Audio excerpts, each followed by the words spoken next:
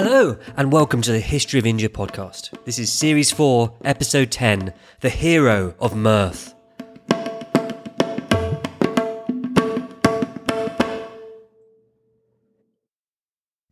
This episode is almost up to date. It's a rare treat for a history podcaster.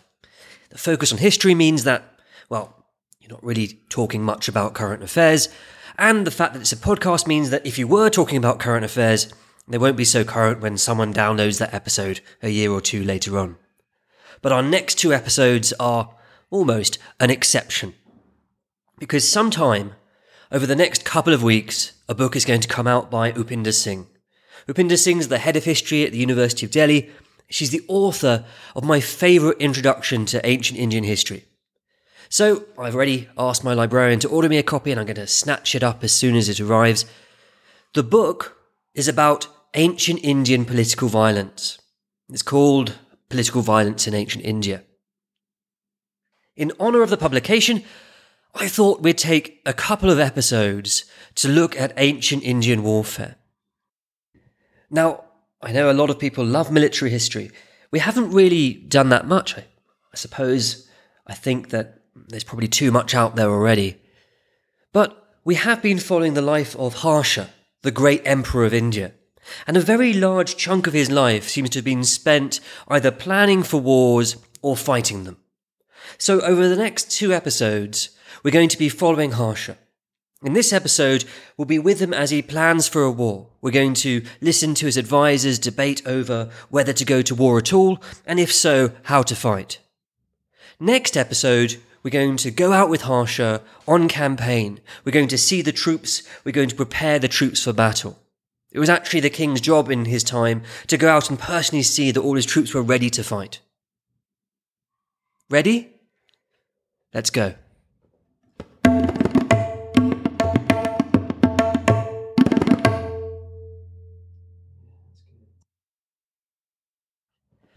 Yesterday, I was chatting to some Indian students, and the conversation turned to history. It seems to turn to history a lot when I'm around. One of them told me that when they were in school, they'd been taught a lot about Ashoka's ahimsa, meaning non-violence, roughly. The other told me that all they remember from history class in school is a long list of heroic kings waging great battles.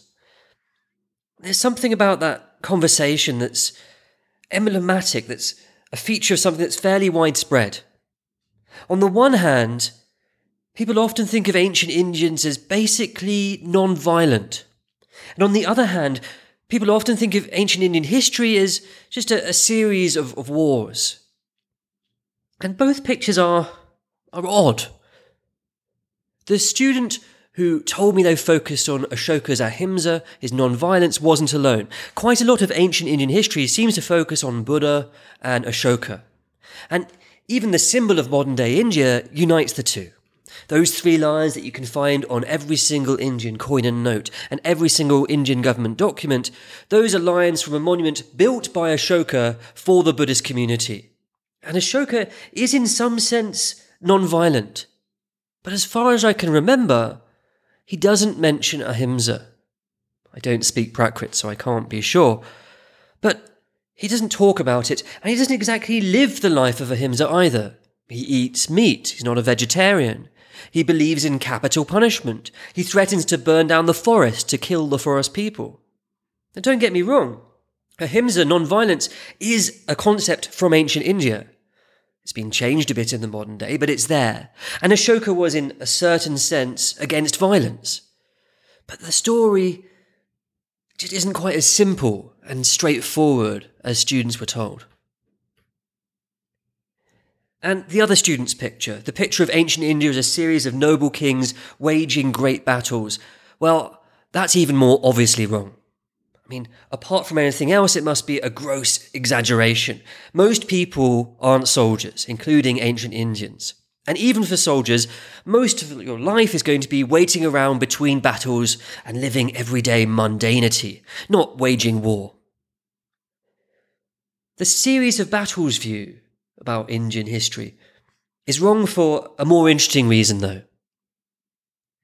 First, there's that fact that ancient India did actually have these large traditions of non-violence, more perhaps than anywhere else in the world. People in ancient India wanted to avoid war and bloodshed. And then there's this struggle in ancient India between these two ideals of the warrior king. In the familiar story, we just have a sequence of noble, heroic warriors, but back in ancient India, people were more torn and confused about how a warrior king should act. On the one hand, ancient Indians had this ideal of the noble hero king who fights honestly, nobly. The noble hero king will tell you he's going to hit you, then he'll hit you really hard, and then he'll help you back up onto your feet. On the other hand, ancient Indians had this ideal of the crafty, cunning king. He gets what he wants with cunning and insight. He'll tell you that you're the best of friends, then he'll sneak around behind you, and by the time you've pulled your trousers back up, he's already halfway home with everything you own. Those two ancient Indian ideals of how a warrior king should act, they kind of work as two actors wrestling on a stage. Sometimes the noble hero king is front of stage, but a century later, the cunning crafty king has taken the fore. And when Harsha comes around, it seems to be one of those stages of transition. It seems to be that the heroic king has been at the front of stage, has had prominence for a long time, but now he seems to be fading away. And a lot of people at Harsha's time are struggling with this. They're struggling to work out how to reconcile these two apparently conflicting ideals. And they're coming up with some brand new ways of looking at warrior kings, and in fact looking at war altogether. So what we're going to do is listen in whilst Harsha talks to his advisors as they wrestle between these two ideals and trying to find a third middle path. We're going to listen to them talk about whether they should go to war at all, and also about how to run the campaign. But this debate about what makes a good warrior king didn't just happen in the audience chambers of the king. It also happened out in the public sphere.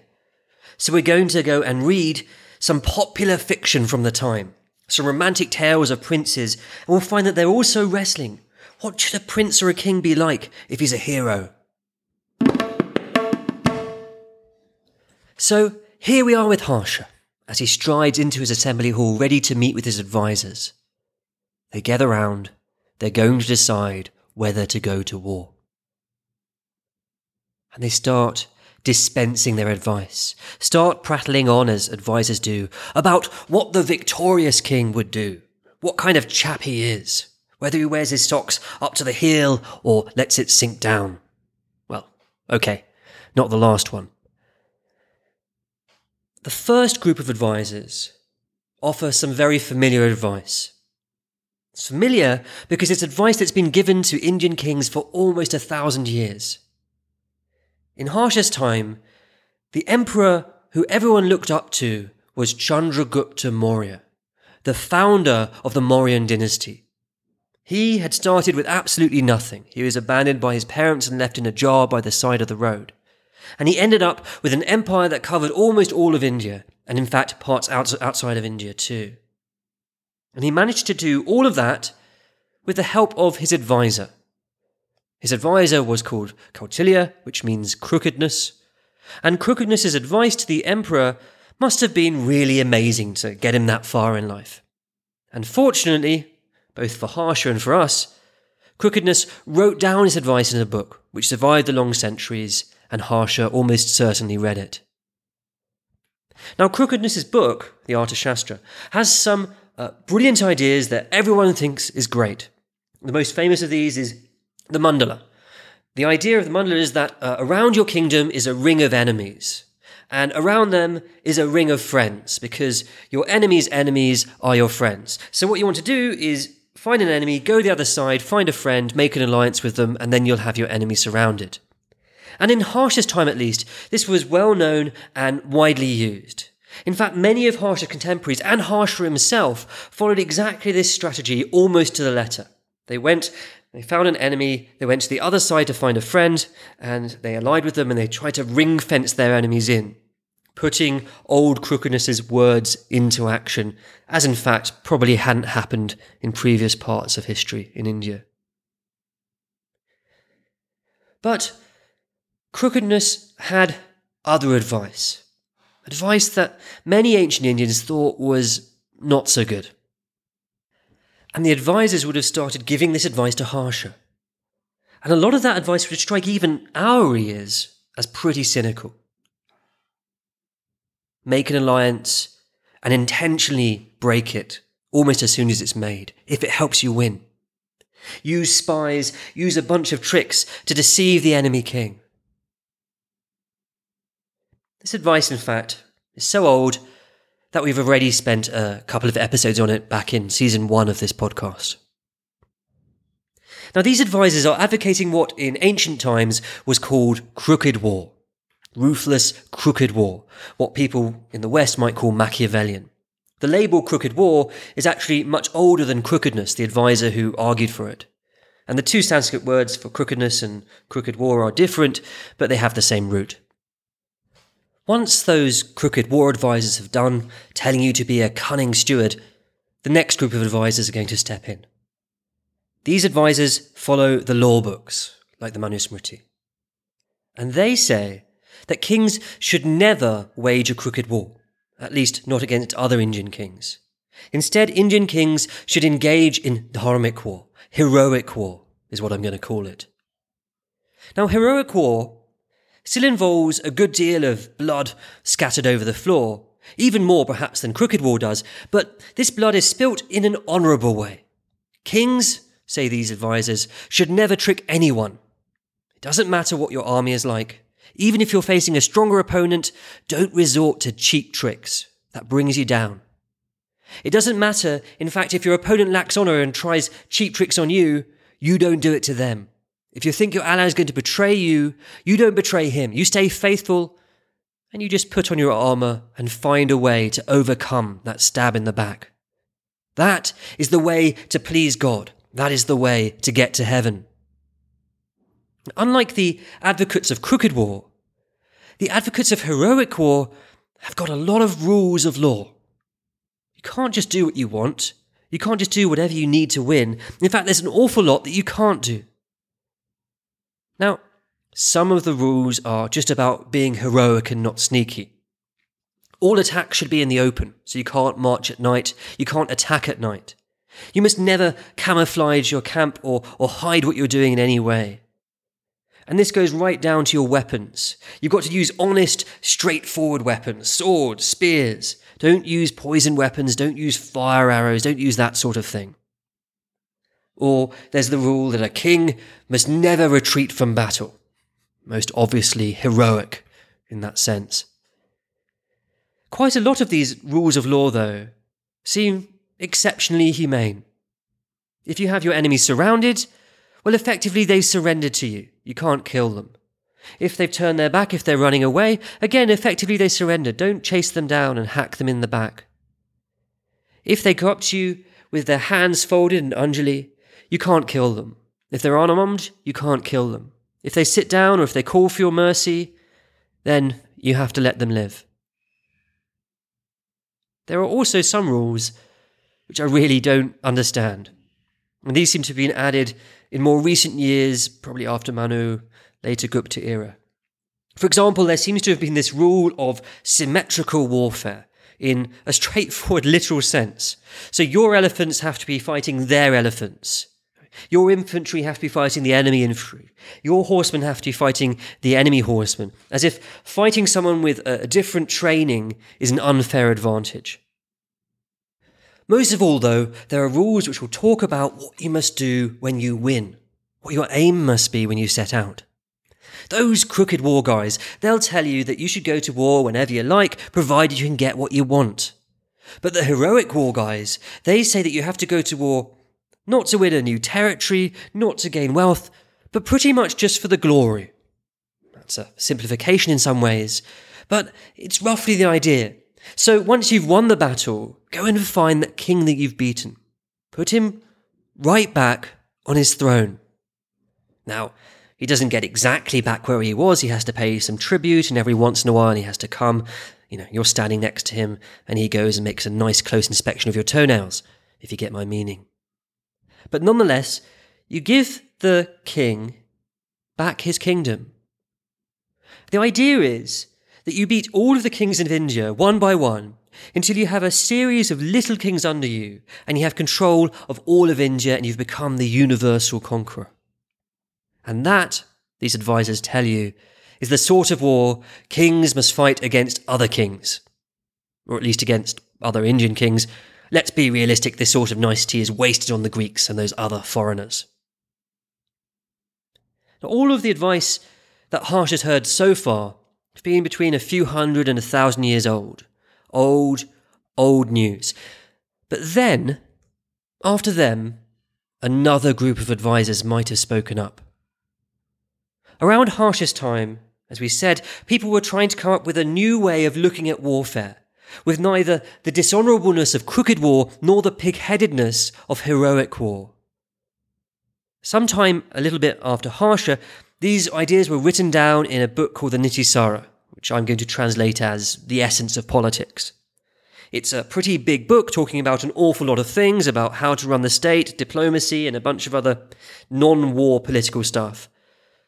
Quite a lot of that is copied straight out of that old book written by Crookedness, the Arthashastra. But the last few chapters of this new book are about warfare. And there, it's a breath of fresh air. The first thing about these new ideas is they're far more practical, informed by real-world stuff. The ideas in Crookedness and in Manu, well, they just seem so theoretical. They seem like they're written by someone who pretty much hasn't gone to war or hasn't done it much.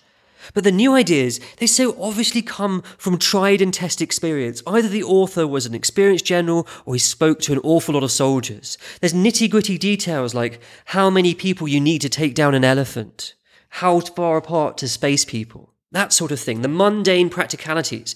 In fact, much of the book just focuses on mundane practicalities, things that seem straightforward but end up making the difference between victory and defeat. The second thing about the new ideas which is so refreshing is that the ethics is really straightforward and comfortable. The ideas clearly prioritize protecting lives. The advice is to make sure you go to war for a really good reason. Don't be hasty. Think about everything. Try and avoid war at almost any cost. And once you're at war, seriously consider whether crooked strategies will help you save lives. A bit of trickery and deceit will often mean there's less bloodshed. And that, according to the new ideas, is the most important thing. So, in a sense, these new ideas mix in the extremes of heroic war and crooked war. It's a new approach to warfare. And in that book, it's called Shining War, sometimes translated as Open War. All of these translations are mine, by the way, and there's some good reason behind them, but the reasons are frankly too boring to bother talking about. The label Shining War was anyway used earlier by Manu, but in the new book, it was introduced as a new idea. Go to war only for the most honourable reasons, but once you're at war, pull whatever tricks you need to save lives. War for heroic reasons, waged in crooked ways. Enough of these abstractions, let's get down to some details. The advocates of the Shining War approach start to offer harsher their advice. Those other guys, they've been too quick to admit that you should go to war at all. Let's slow things right down. There are at least 3 things to consider, 3 questions to answer before we can say it's a good idea to go to war. First, Harsha, why are you going to war? Is it because somebody insulted you? For revenge isn't a good enough reason for war. The enemy has to deserve punishment. Is it because you fell in love with someone's daughter and you want to carry her off?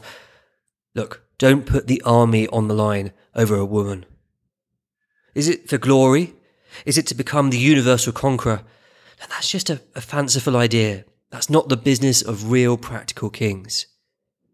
Make sure, if you go to war, you're getting something that's useful to your people. Remember, that's your job. Get some new land, get some new allies, get wealth, get something that makes you a better king. Here's how it is, Harsha. India is like a lake.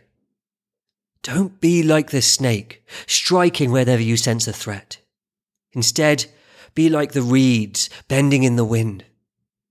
It's the reeds that cover the lake with their glorious flowers, and it's the snake who has to hide away in the reeds. Second question. Look, Harsha, even if you've got a good reason to go to war, make sure you can do it without losing your kingdom.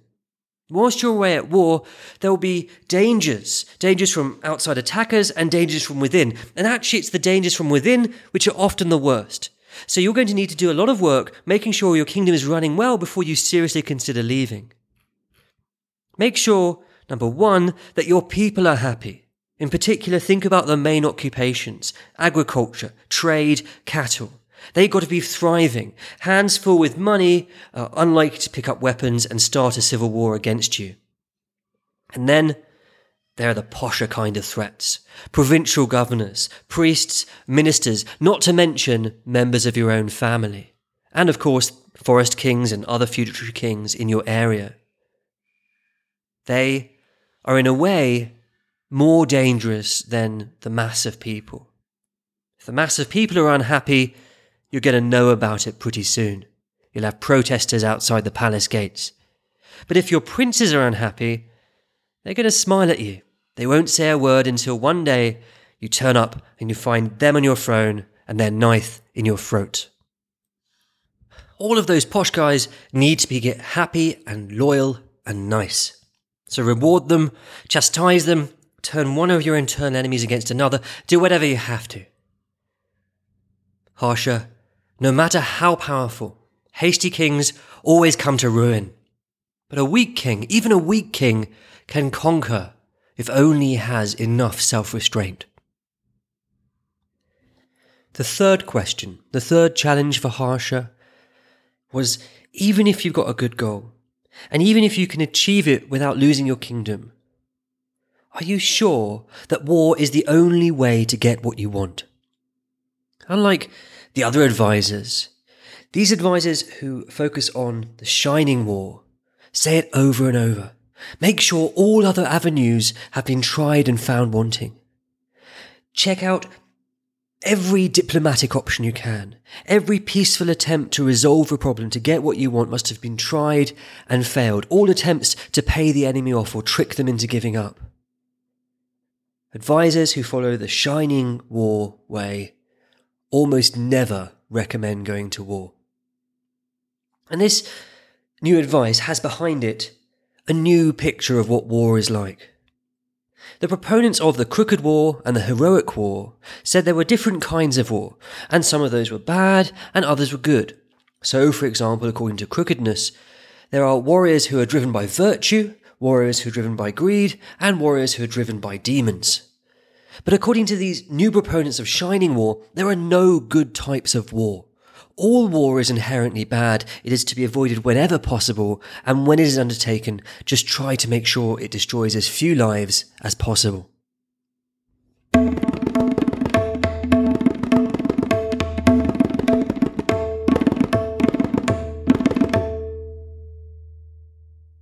The struggle over ideals isn't found just in the audience chamber of kings, it's also outside of that, in leisure time, beyond the palace gates. During our period, Harsha's time, romances were written, romances about warriors and princes saving princesses and traitorous kings and sorcerers and all that sort of thing. But the heroes of these romances aren't always exactly as you might expect, especially for somewhere like ancient India. I mean, for one thing, the heroes of these romances often get intimate with other people's wives, sometimes very explicitly so. Not exactly most people's picture of ancient Indian values. And the romances differ from how you might expect in another way too. The heroes are very often tricksters, con men. They get what they want, not by being straightforward and honest and noble, but being cunning. And in the stories you can actually see that tension. Is this the way that warrior kings should live? Is this noble? Is this dutiful? The most famous of these romances is the story of the 10 Princes. In fact, we introduced it all the way back in the very first episode of this series, the introduction one. There we introduced the framework of the 10 Princes.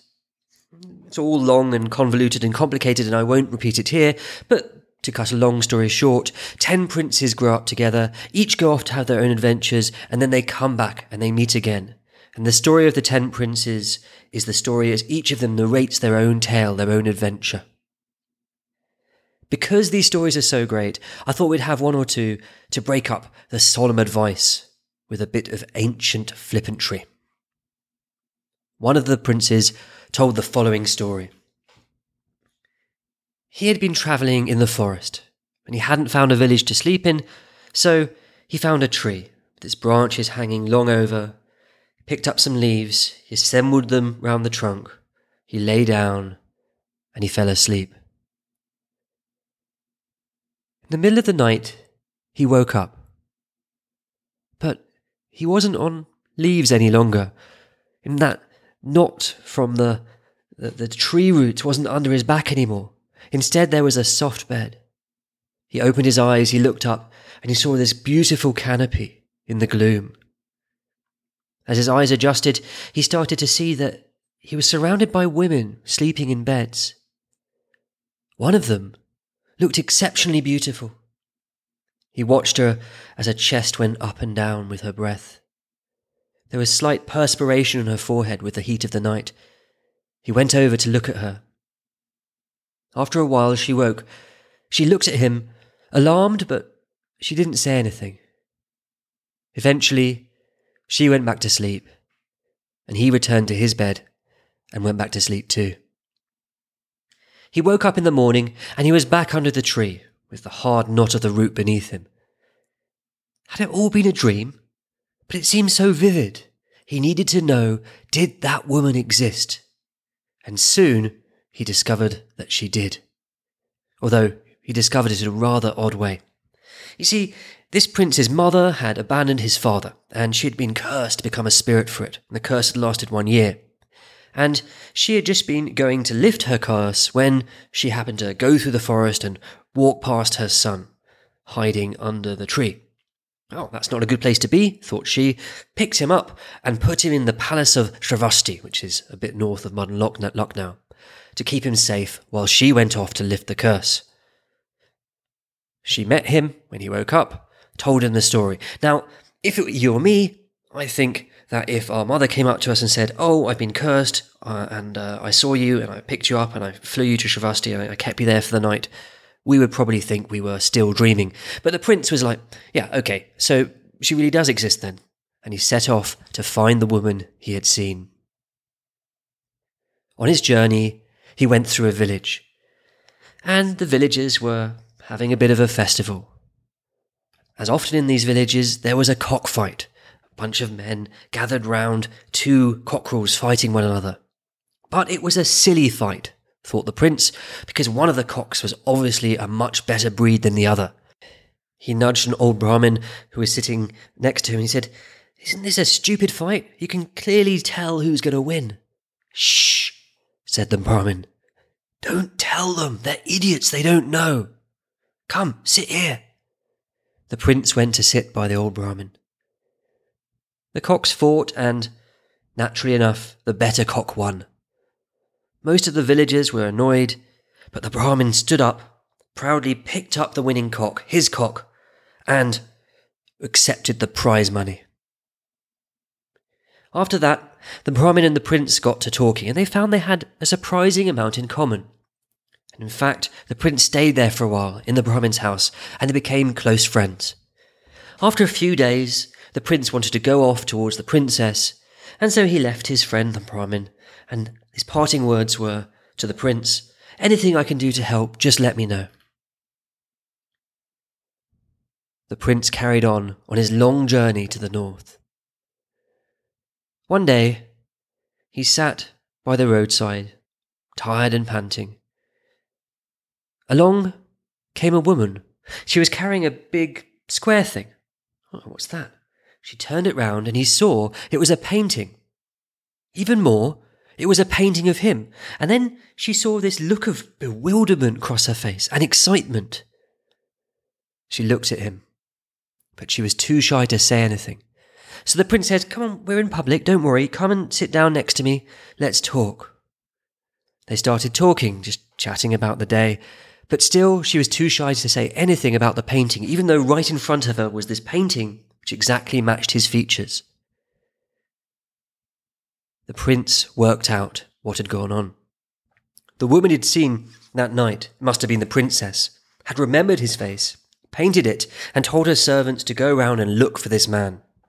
It's a rather odd thing to do if you think about it. You wake up in the night, see a face, paint it, try and find the chap. Anyway, how to broach the topic with this woman? This woman was clearly the princess's servant, but didn't want to ask directly whether this man had appeared to her mistress. So the prince just told his story. One day I was walking through the forest and I didn't have anywhere to sleep, so I found a tree and I got some leaves and I fell asleep and I woke up and so forth and so on. Ah, said the servant, so the princess isn't crazy.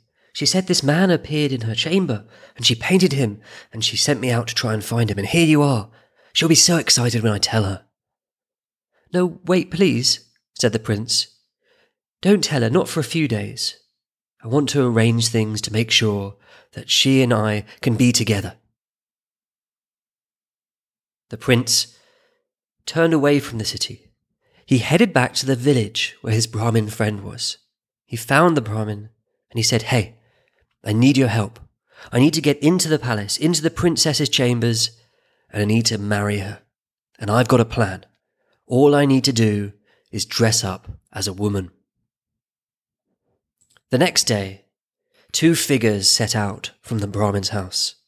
In front, the old Brahmin, dressed up in his finery, and behind him, the veiled figure of a woman.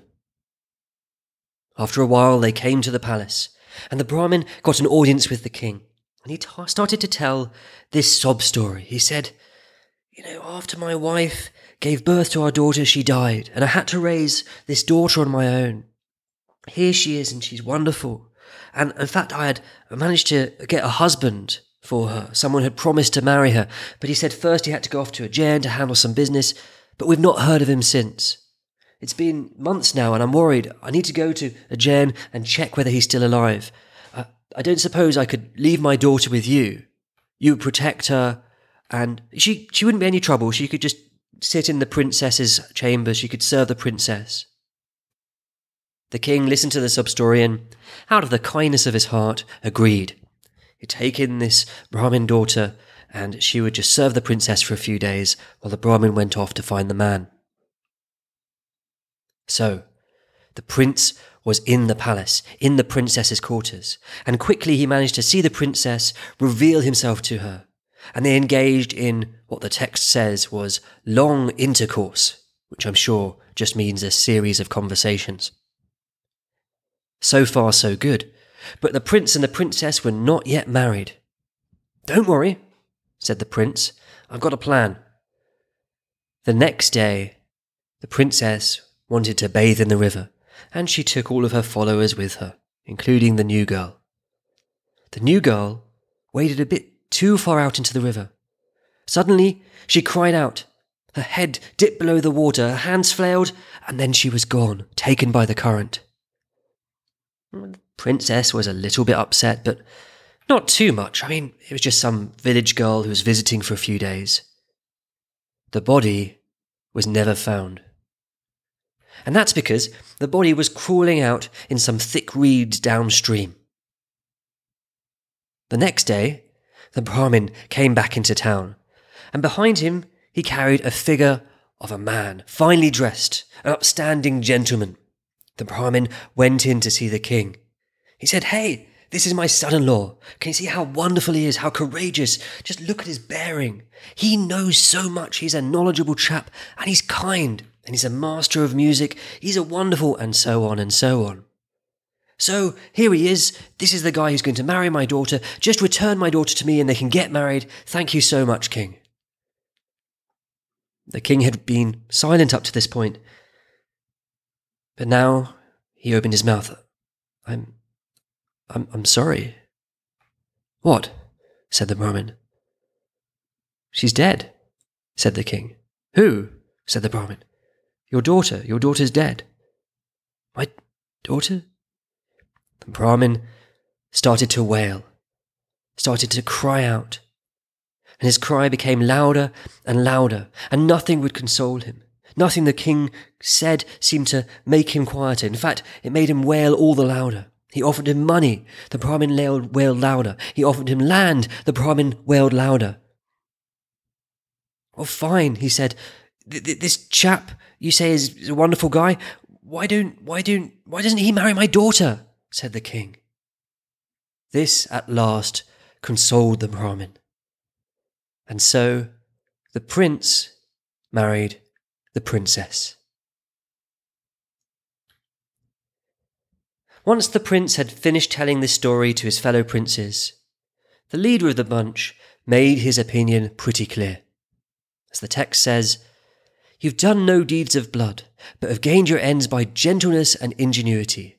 This is the way approved of by the wise." In other words, sneaky stuff. That's the stuff heroes are made of. The stories that the other 10 princes tell also get opinions, sometimes other opinions. For example, one prince seduces a queen to save his father, and the leader says that's a great sin, but it's justified by the ends. That's also a great story full of cunning and folly, but that is for another time.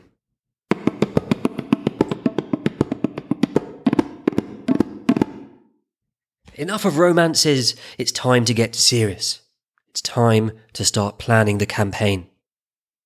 Harsha gathers his advisors, listening to each of them. And of course, the crooked war guys advise that he wage the campaign in crooked ways. The heroic war guys say, wage it in honourable ways. But the new guys, the shining war guys, they don't give him any advice. Not at first. Instead, they ask questions. Harsha, are you overwhelmingly powerful? Do you have a much bigger army? Have you already managed to split away your enemy from his allies? Is it the right season? Are you fighting on the right soil? If yes to all of those questions, then by all means, go for the honourable way of fighting. March your army in the open right up to the enemy and take him down. But if you're not overwhelmingly powerful, then use tricks to get your way. All of the advisors pile on with considerations, things for Harsha to take account of. There are lots of them. First, what's the weather like? If there's no rain, and if it's not too hot, that's great, that's ideal, but it's not always so good. If it's summer, what you want to do is march your army as fast as you can into the woods, preferably woods with streams, because you're going to need cool and water for your elephants. Elephants consume about 200 litres per day, so 100 elephants get through an Olympic swimming pool in about 10 days. And Harsha apparently had thousands of elephants. So Harsha's not really going to understand the Olympic swimming pool measure, but you get the idea. Actually, elephants need water for more than just bathing, according to ancient Indians. They also need to douse themselves in it, otherwise their skin becomes leprous.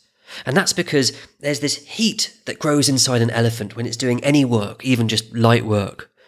And that heat becomes a fire as they do more work, and that fire can make them blind and can finally kill them, so they need water just to cool that fire down. If it's the rainy season, well, then your elephants are fine. They're not going to burn up. But the infantry, the horses, the chariots, they're stuck in the mud, slow going. Not that you'll have many chariots, but more on that next episode. More than the weather, we have to think about the terrain. The terrain determines the war.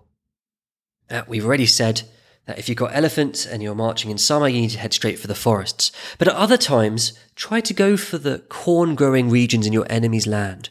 That way, you get to destroy the corn, put your enemy king on the back foot, and take some supplies for yourself. Actually, talking of supplies, that's another thing to think about, Harsha. Even if you do manage to get corn in enemy territory, you're going to need to do an awful lot of work on logistics. In fact, this is probably the biggest responsibility you've got. It takes about 1 cart for each 20 foot soldiers, something like that by my calculations. So send out men in advance of the army, go to the villages and press the villagers for food so that as you arrive you can take some food. But that still won't be enough. You're still going to have to take most of your food with you. in carts drawn by oxen. Or, if you think you're going through some semi-arid desert, use camels. In fact, this advice of using camels is the first that we have in ancient India. And it appears in that book that arrives just after Harsha. And all of those animals eat. They eat a lot. There's a huge administration to feed the elephants alone, a hierarchy of people from lowly foragers to people roughing up local villages to overseers. And they bring thousands of tons of fodder into the elephant enclosures in camp every day. About 2,500 tons per day, according to my back-of-the-envelope calculation. And to give you that image, that's about 2,500 pine trees worth of food per day. All of that, though, is very, very rough. As an ancient Indian king, a back-of-the-envelope calculation is not good enough. You need to get the details right. And there are 100 other little important details we've left out. The number of horses for each archer. Elephant doctors, another whole administrative chain. Doctors for humans, the royal baggage, drink, including alcohol, the all-important treasury. The list goes on, and Harsha would have been kept busy for weeks.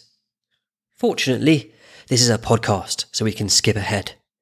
And we're going to skip to the march. We're going to make sure the march is in the right order, each of the parts of the army in the right place. And their right place depends, again, on the terrain. If you're heading into a forest or you're crossing a river, the elephants lead the way. They make new paths through the trees. They carry the goods across the river and establish a firm bridgehead. But in other terrain, at the very front of your army, get some people from the forest tribes. They're going to guide the way along with a few of your elite troops. In the centre, there's the king and the commander-in-chief or the chief general. To the side of them, horses. To the side of them, elephants. And at the very fringes, more people from the forest tribes. Not the best troops, but the first to get killed, and their killing will serve as a warning to the rest of the army. In this layout, you're ready to deploy into a number of different battle formations very quickly. So if someone surprises you, you can be ready to fight. The sick and the wounded, they are with the baggage train behind the king. Then horses should be running here and there, giving messages and scouting the outer regions. March by night, rest by day, especially in the heat of summer. Night marching was strictly against the rules of the heroic war supporters, but it seems to have been common enough, and Harsha himself had torchbearers and torches to make sure that marching at night was reasonably practical. Most of all, though, in the march, make sure you're slow. Men get tired when they're not in their home country, and you want them rested and ready to fight. That's going to be crucial. You can hear in this advice the complaints of old soldiers. When the march is done and you finally come to the enemy town, make a camp. And when you make a camp, make sure it's on good ground, firm, with good avenues of escape. Do not choose a bad campsite. Even if starting out from that campsite the next day would get you victory, you can't start out the next day if you've been killed the night before. The camp should be good. Construct it in a square fashion. There should be 4 gates, one on each side, each of them guarded by elite troops. The gates marked by flags and decorated by garlands of flowers. The flowers are not a strict military necessity, I think. Around the wall, you should dig a ditch. And within the wall, there should be 4 highways running around the edge of the camp. Inside that, the tents. Tents can be square or circular or crescent or rectangular, whatever you need. We don't need to go for a Roman-style neatness here. But the tents should be organised in a certain fashion. The tents around the edge, in them, you should have the forest tribesmen, the cheapest troops. And then inside of them, you should have the troops who once fought for the enemy and now are on your side. Still a little bit untrustworthy. Inside them, you should have soldiers from your allies, and then your own army, your rank and file, and then close to the very centre, your full-time permanent army, the hereditary troops, the veterans.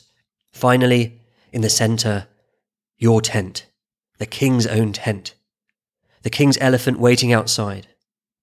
Now, the king's tent is a pretty sacred place in a certain way. No soldiers are allowed inside. Inside are secret chambers hidden away behind the folds, and the all-important treasury. The king's there too. And as king, you should be armed at all times in camp. Even when you sleep, your sword should be right by your side. That's the structure inside the camp. Pretty straightforward. Outside the camp, lay traps. Put down thorns or iron caltrops. Dig holes and cover them over so that people's feet go straight in. And hire some hunters, some vicious hunters, and pay them well. And get them to stay there outside the camp all night, waiting and watching. And keep part of your army up inside the camp too, rushing around, moving around within the camp, waiting for some trickery. Finally, you've made camp. You've waited, it's morning, it's time to engage the enemy. Now, the older advice was to split the army up. That's the advice in the law books, that's the advice that the heroic war supporters might give you. The main general, the commander-in-chief, will go off with a strike force rapidly moving towards the enemy, whilst the king goes with the rest of the army to make sure the camp is secure. That's the idea, not quite the thought of heroism you might have elsewhere in history. The new advice, the advice of the Shining War chaps, is a little bit similar in a way. They also suggest that you split the force, but only under the circumstances that the heroic war guys would strongly disapprove of. If your spies come to you and they say that the enemy camp is there, wait for nightfall. Take a quarter of your army, the ones most experienced in fighting at night. That's crucial. The king goes, the commander-in-chief goes too, and then, at night, you attack. Or, if you spotted the enemy a ways off in the day, follow them, shadow them with your strike force. Wait until they put up their tents, and if they put their tents up on a bad spot, bad soggy ground where there's no retreat, whilst they're putting up their tents, filling with their tent poles, charge in and slaughter them. Even better than having a strike force make a raid, go for assassination, or decapitation as we've started to call it for some reason. Wait for the king to be on his own, hunting perhaps, then send some forest tribesmen or secret agents and have him cut down.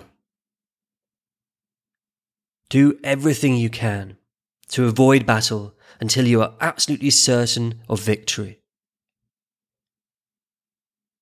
All of this advice was floating around during Harsha's time.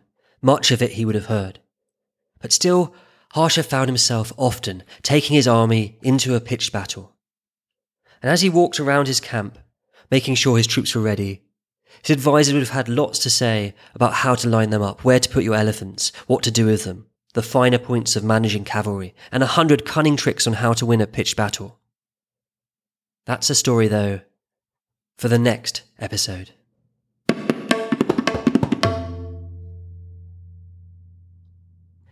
Every week we read something from the original sources. This week we're going to read from that newfangled book we've been talking about, the Nitisara. I said it was written about 50 years after Harsha. That's my best guess, and I think it's about the mean of what historians think nowadays. But there's still debate over which century it was written in, so your guess is as good as mine. Now, historians have somewhat overlooked the Nitisara. And partly that's because people think of it as just a repeat. Quite a few of the sections are from that much older book written by the chap we've been called Crookedness, also called Chanakya, the Arthashastra. And people kind of dismiss the new book as just the same old, same old. The old book, the Arthashastra, that's everywhere. Not just in history, but also in the public mind. So I was in a bookshop in India just the other day, and there were dozens of books, it seemed, on Chanakya, on the Arthashastra. There was a book called Chanakya in Daily Life, applying crooked war to your everyday dealings. Slightly worrying, perhaps. There was another book called Corporate Chanakya. More predictable, but still worrying. Chanakya Niti. Chanakya cooks for you. Actually, I think the last one's wrong, but anyway, Chanakya and the old book, Crookedness, That's extremely popular. But I've never been in a bookstore and seen a book on the Nitisara, or the author of the Nitisara, Kamandaki. In fact, I'm not even sure that a book exists anywhere on Kamandaki. Anyway, now you've listened to this episode, you know that Kamandaki isn't just a copy of the old ideas. There are new and important ideas coming to the fore during Harsha's time. And we're going to read some of them. The section we're going to read is a section which is trying to persuade kings that it's noble and right to not go to war, but to try and win using other means, even using bribery. The section goes like this. Possessed of a keen intelligence, and armed with manliness and a favourable fortune, a monarch with proper endeavours and perseverance should bring to bear against the enemy the expedients for subjugating them. Solvent treasury and a good counsel fight better than an army consisting of the 4 kinds of forces: infantry, elephant, chariots, horsemen. Therefore, a king of sound political knowledge should conquer his enemies by the power of counsel and treasures, conciliation, bribery, display of military power, domestic discord, these 4, and deceit, neglect, and conjuring, these 7 are said to be the means of success against an enemy. And then the Nitisara goes on to talk about each of those ideas in turn, and to try and justify them. Danda, the infliction of punishment, is said to be of 2 kinds, open and secret. Enemies of the state and those who are disliked by the people should be openly dealt with. But those who cause anxiety to the people, those who are the king's favourites, and those who stand very much in the way of material prosperity of the state should be dealt with secretly, by poisoning, by the help of mystical ceremonies, by assassination, and by throwing down. By these methods, secret punishment should be so meted out that nobody could come to know of them. On Brahmanas or any other caste, on pious people, and on low and mean classes of men, an intelligent king should not, for the advancement of his material spiritual welfare, inflict capital punishment. Those against whom secret punishment is recommended can also be done away with by neglect, but a prudent person should avoid showing this neglect outwardly. Skip ahead to talking about conciliation. Thoroughly scanning, reviewing and studying their hearts, and speaking sweet words and thereby appearing to be shedding nectar, a king should employ conciliation as an expedient against the foe. Sweet and mellifluous speech is said to be conciliation itself. Eulogium, truth, sweet speech, these are synonymous with conciliation. Appearing to view the undertaking of the enemy in the light of his own, a king should enter into his heart, penetrate him, unperceived, like water penetrating into the mountain. The immortals and the Devanas succeeded in churning the ocean of milk and obtained desired results only through conciliation. Skip to bribery. An intelligent and wise king should pacify a threatening foe by means of bribery. When intent on ruining Indra, Sukra was pacified through gift. So one desirous of peace should, even approaching the powerful king uninvited, give away things to him for pleasing him. The sons of Kandhari, refusing to give, met with their complete destruction. The policy of conciliation, without the support of the policy of bribery, seldom brings success. In fact, conciliation without the help of bribery cannot produce the desired effect, even when it is employed against one's own wife. These expedients, a king conversant with the science of polity should skillfully bring to bear against the enemy's troops or his own forces. A king exerting without employing these expedients proceeds towards his end like a blind man.